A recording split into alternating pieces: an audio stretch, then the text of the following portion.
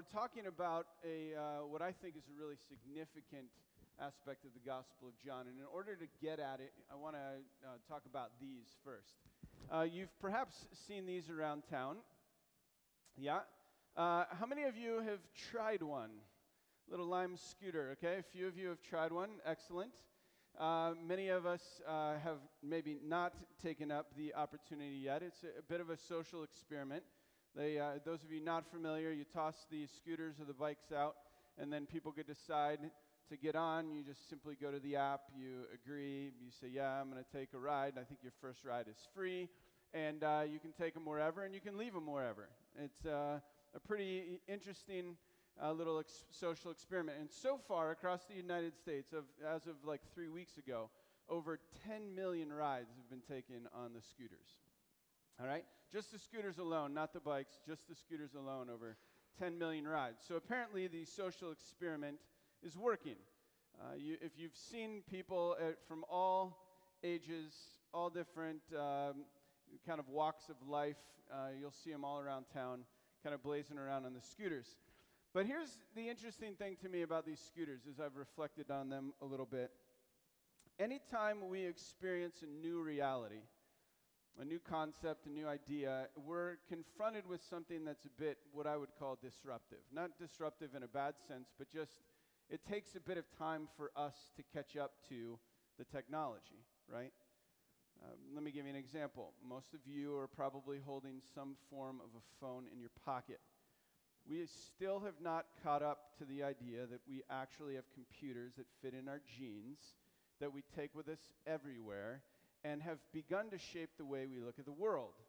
It changes our perspective. It connects us instantly with everything. In some ways, stuff becomes a little bit easier for us, and at the same time, it becomes even more complicated for us. We have the accessibility of everything right there, and yet we have an incredible amount of distraction that is provided because of these devices. Our minds, scientists are telling us, are trying to catch up with this reality. Our eyes are catching up with this reality.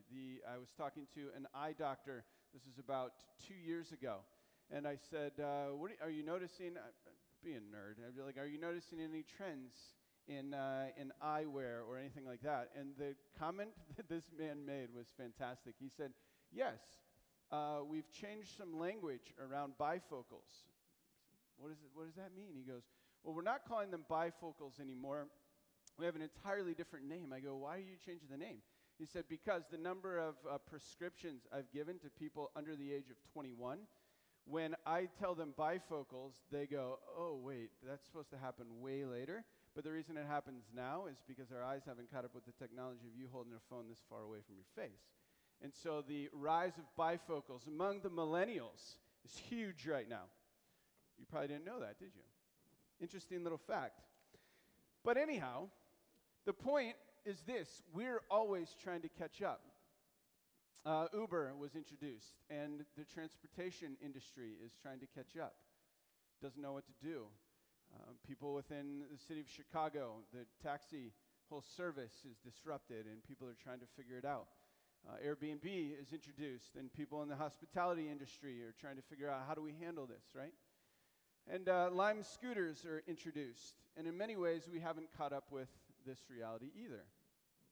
Let me give you an example. When you get on the Lime scooter, I know many of you have thought before you just spontaneously do that you should be carrying your helmet around with you everywhere, right? Because I think the traffic laws still are the same. And yet, nobody that I've ever seen riding one is properly attired, right? But we don't think about it, we just jump on it and we go for it, right? Or you might ask yourself, okay, if helmet laws are the rule, are they the rule, does it factor in what city you're in when you ride? Or does it factor in the place of origin of the company? So like if the company is in a state in which it's free to ride without a helmet, then does that transfer to wherever it is you pick up your ride? Or is it the laws present in that particular space? Did anyone ask the question, do you need lessons in order to drive? Now you might be going, that's stupid, Russ. I mean, you just jump on, you push a little button, it's motorized, you go, no big deal, right? True. But at the same time, you're operating a motor vehicle, right? And if you go, well, it's not really a motorized vehicle, well, tell that to the guy who just got a DUI. First guy to receive a DUI on a motorized scooter.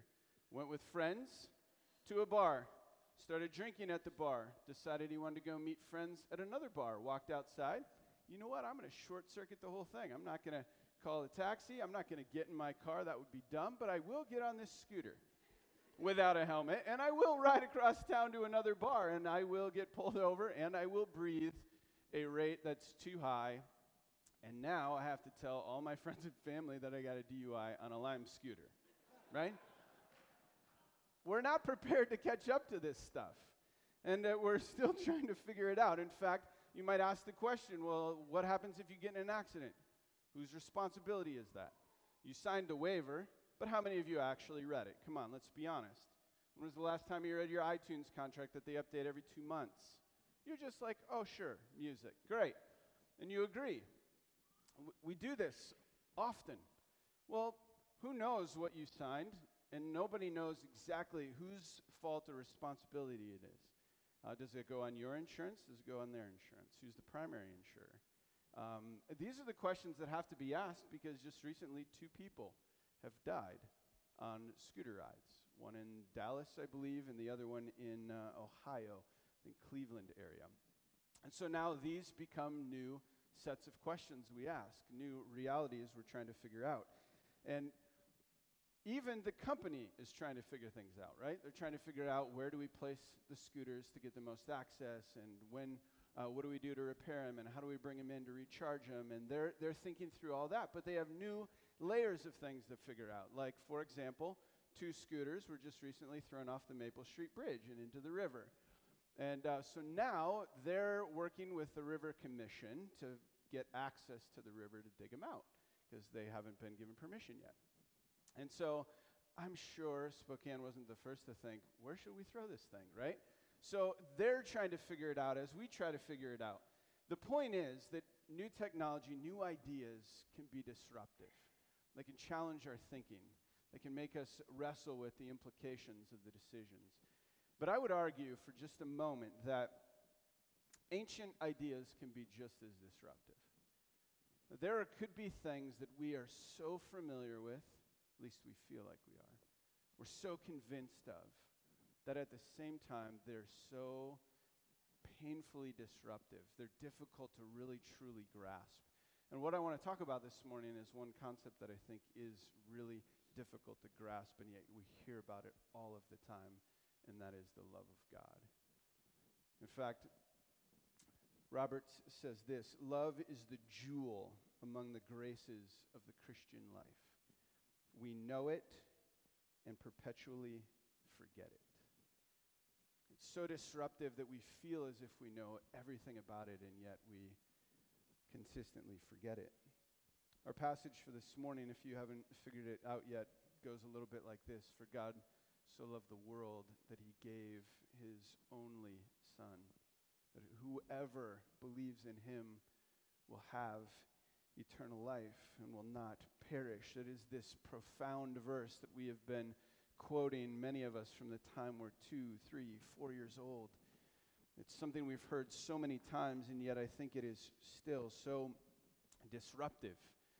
Our minds haven't quite caught up to the reality of it yet. And anytime we're trying to wrap our minds around something, I talk often to the interns about this idea. There's a passage in Acts 2 where it's describing the gospel, and it says this. Go ahead, Igor. Yep. When the people heard this, they were cut to the heart and said to Peter and the other apostles, "Brothers, what shall we do?" When the people heard, when they thought about it with their mind, they were cut to the heart, right, their very core, and they thought, what should we do? What it's describing is the whole of discipleship. When you think of something with your mind, the question is, does it resonate with your heart? And then does it affect your very actions? It's some you've probably heard: head, heart, hands. Others you've heard cognitive, affective, psychomotor, mind, feelings, emotions, actions. It's that same concept, right? That are the things we're thinking about and wrestling with, have they changed the very core of our soul? And this morning, I want to wrestle with this idea of why is there a concept that we've known for so long and yet for some reason still can't fully grasp? That God loves us. And then he went out of his way to radically demonstrate that love. I want to talk about it sinking into our minds first. And I think the reason it hasn't sunk into our minds is we've failed to recognize that God is love. 1 John 4:8 says this. It'll be on the screen. Beloved, let us love one another, for love is from God, and whoever loves has been born of God and knows God. Anyone who does not love does not know God. Here's the key phrase: because God is love. God is love. How many of you, when you're asked by someone to describe the definition or the meaning of love, just simply answer God? We tend to go, oh, it's a feeling, it's an emotion, it's something we do for someone else. But by its very definition, we could, in theory, say, when someone asks, will you describe what love is, you could simply say, it's God. Completely sums up that God is love. It's his very essence. It is not just the core of who he is, but it is his very identity. It's his entirety. It is complete. See, the passage doesn't tell us that he has the ability to love. It doesn't tell us that he has the capacity, or that he will at some point love, or that he may have loved you, or that he is loving.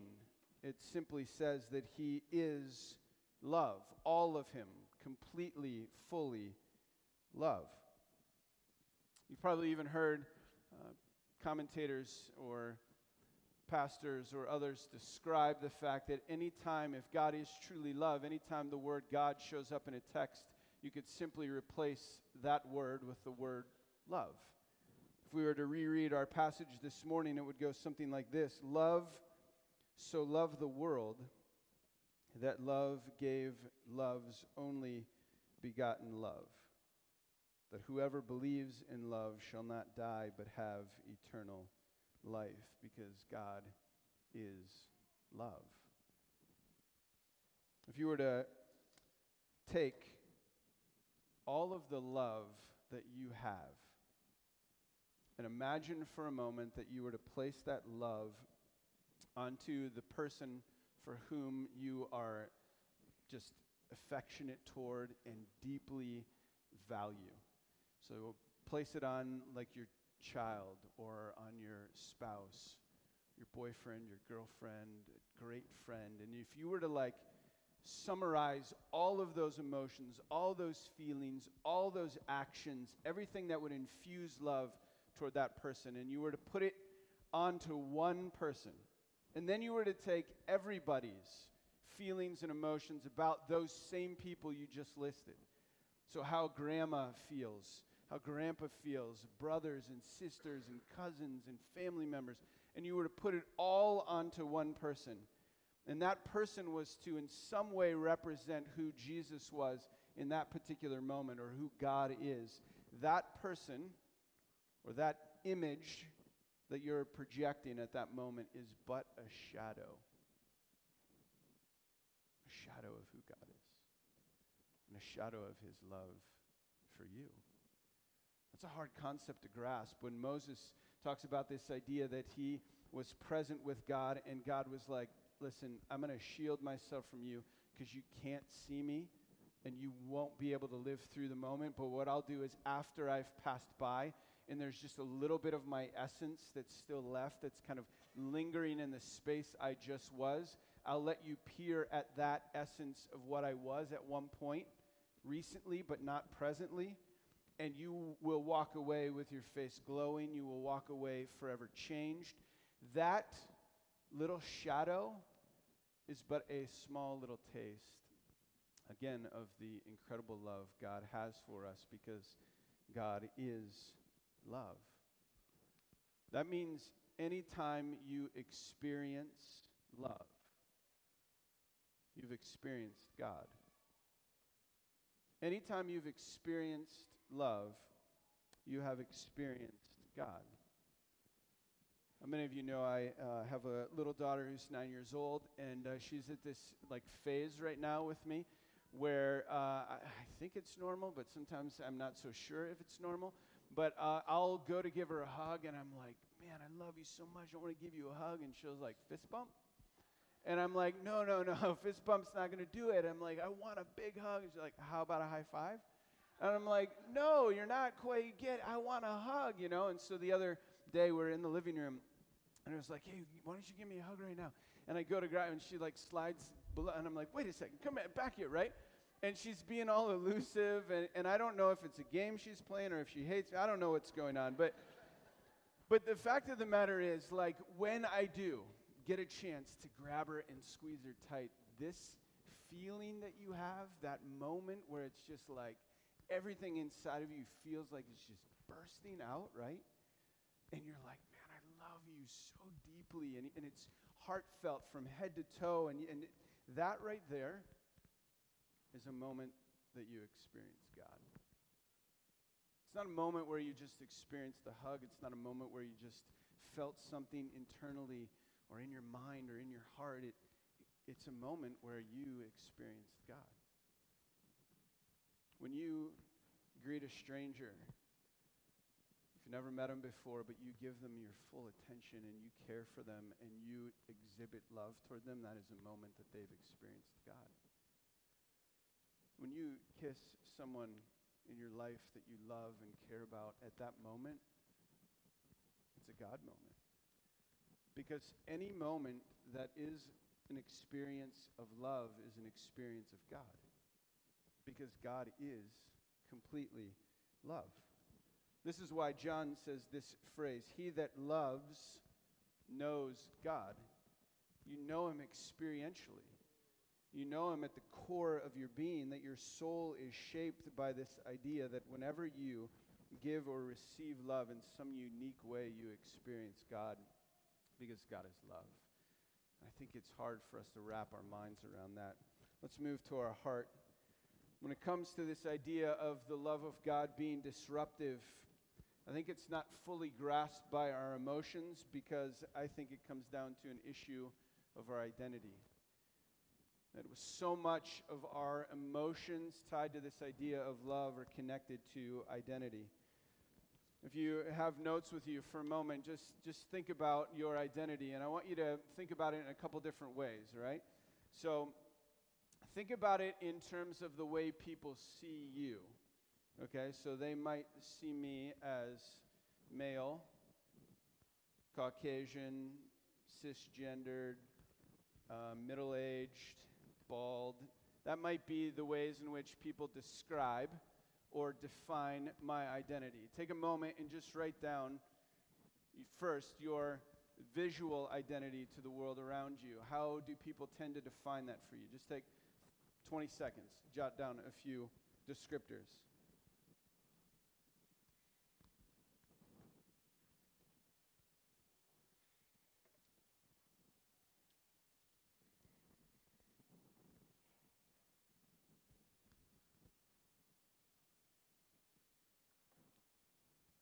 How about we add to that your relational identity? How are you defined by your relationships? So some would describe me, or I would describe myself as a husband, a father, a brother, a son, a grandson, a cousin, a friend. Write down a few of your relational identity markers.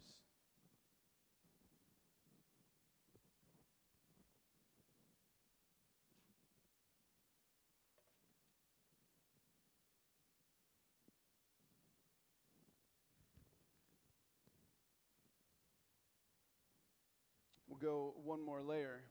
Sometimes people define their identity by the role they play. So I'm teacher, I'm coach, I'm pastor, I'm teammate, I'm whatever. Define your identity by your role for a moment.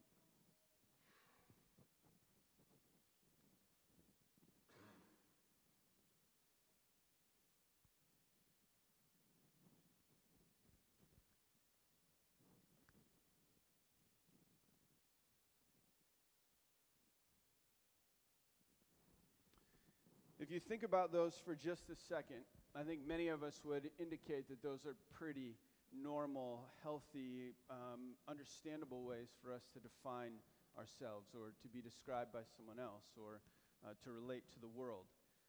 But the truth is, we could go even deeper and begin to define the ways in which we're told to have an identity in the world.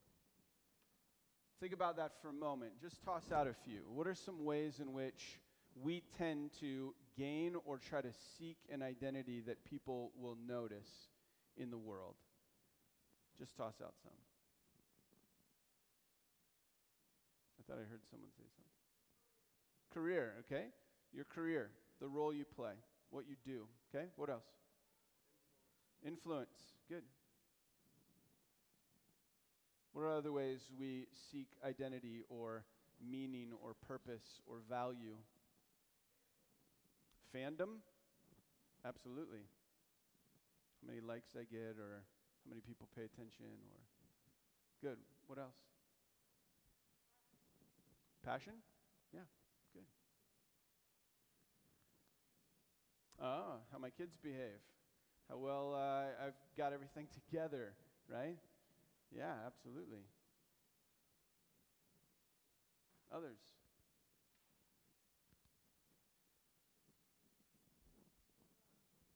Wealth?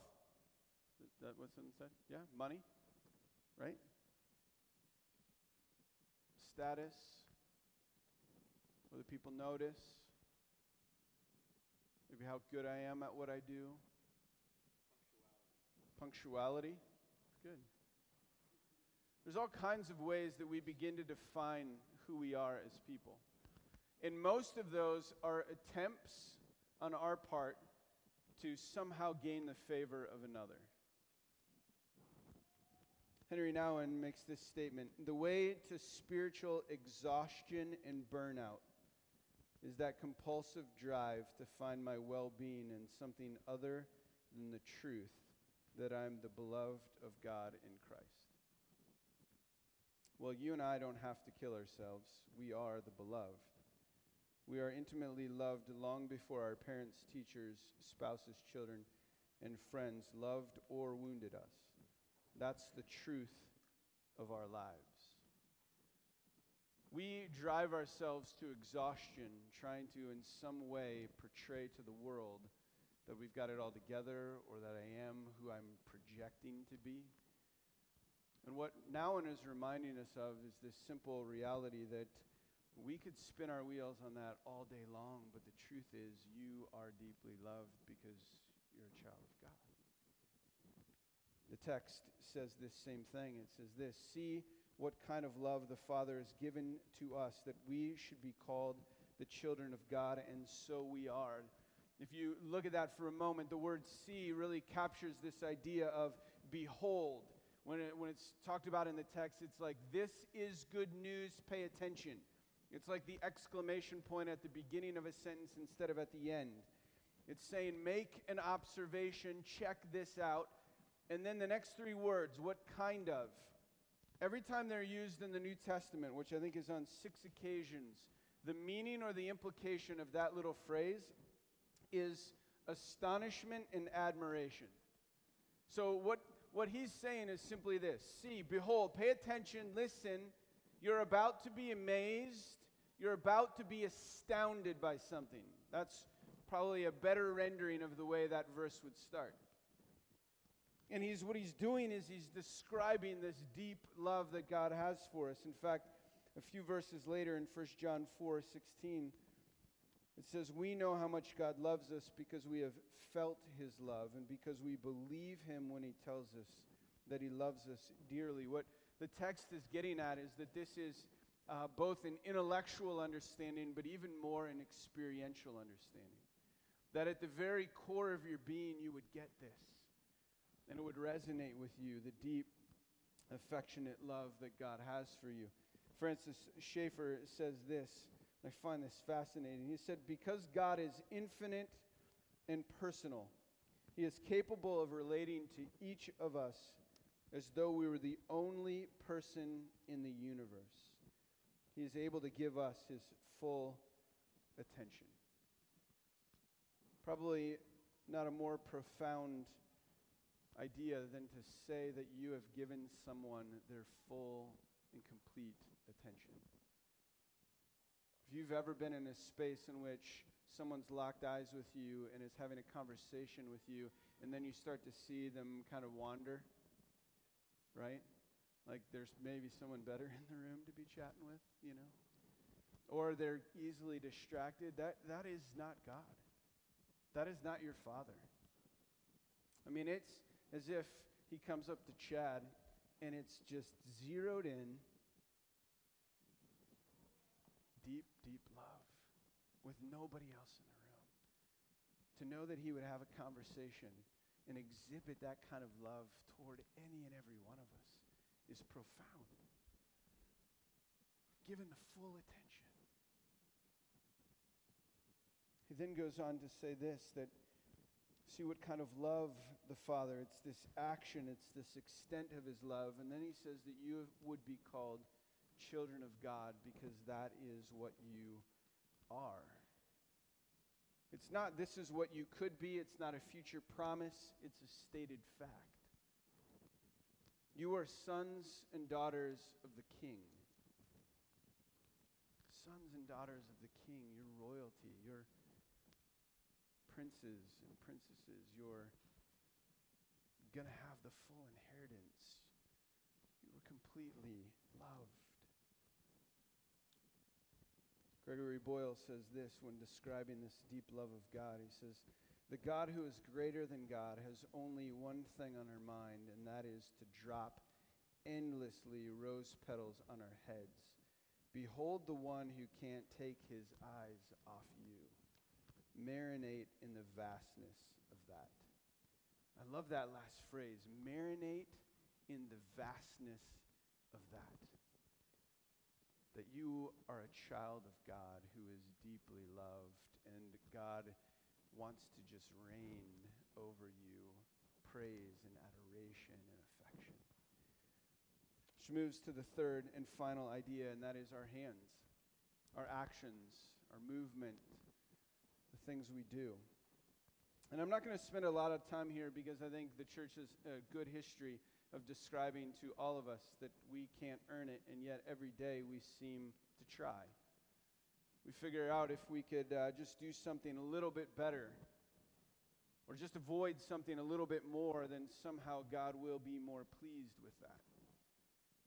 That he'll be a little bit more into us, right? That if I could just show up on today, that somehow you sitting here gives you extra credit, We have this mentality. I don't know if it's because we have teachers or if we have coaches or because most of our life is like spelled out. We think we've got a half-decent grade, maybe passing, but we're just wanting more, and we kind of want to be the teacher's pet because he's amazing, but we're like not really sure we will be, and it's usually just left for the select few that are, and maybe he's just okay with me, but the truth is he absolutely loves you. And there's nothing that you're doing right now or nothing you will do the rest of the day or nothing you'll do this week that will make him love you more than he currently loves you or make him love you less than he currently loves you. And yet we still somehow think that if I have like the perfect day, if I have a day where if not a single moment that I had a negative thought, that I have had no flawed interaction with anybody else in the world, that I have fully loved everyone that I've come in contact with, that at that moment, not only will there be like a little bit of a halo on my head on that one day, at that one moment, but that somehow God will look down in that moment and go, yeah. But the truth is, he looks down in all the moments and goes, yeah, it's amazing. They're mine. I love them. But I think the church is, because we've talked about striving for God and doing for God and sacrificing for God, that we get into a challenge. And here's an idea that I think will be helpful as we wrap up.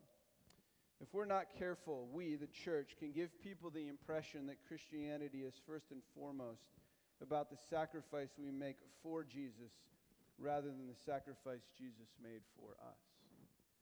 Our performance for him rather than his performance for us. Our obedience for him rather than his obedience for us. The hub of Christianity is not do something for Jesus. The hub of Christianity is Jesus has done everything for you.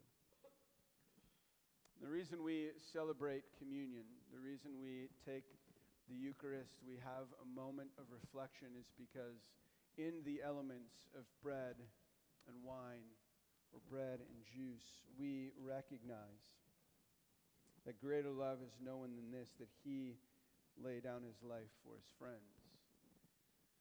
And this morning, we're going to enter into a time of worship and in song, and I'm just going to invite you to, in that first song, to listen to the words, to absorb the love of God. There's going to be then a little quote on the screen that speaks again to this infinite love of God and the ways in which he views you. And then I would encourage you to come and partake of the elements, but as you do, there's many ways that we can take, right? In some traditions, you've probably been told this is a really good moment for you to confess and get everything off your chest before God, and then take the elements. Right? There's other ways to do it as well, and the way that I would encourage you to do it this morning is simply to be reminded of the truth that you are deeply loved, that God loved you and the whole of humanity so much that he gave his Son. He gave love to be love to you and to I so that we might fully experience love. And every experience, even this moment of love, is an experience of God. And I would encourage you to come, not thinking about how you fall short, not thinking about the ways in which somehow you need to earn God's favor, but you'd simply just come knowing that you are a child of God. And that it might absorb somehow, this disruptive idea might come into our heart and our mind, into the very soul of our being. Let's pray.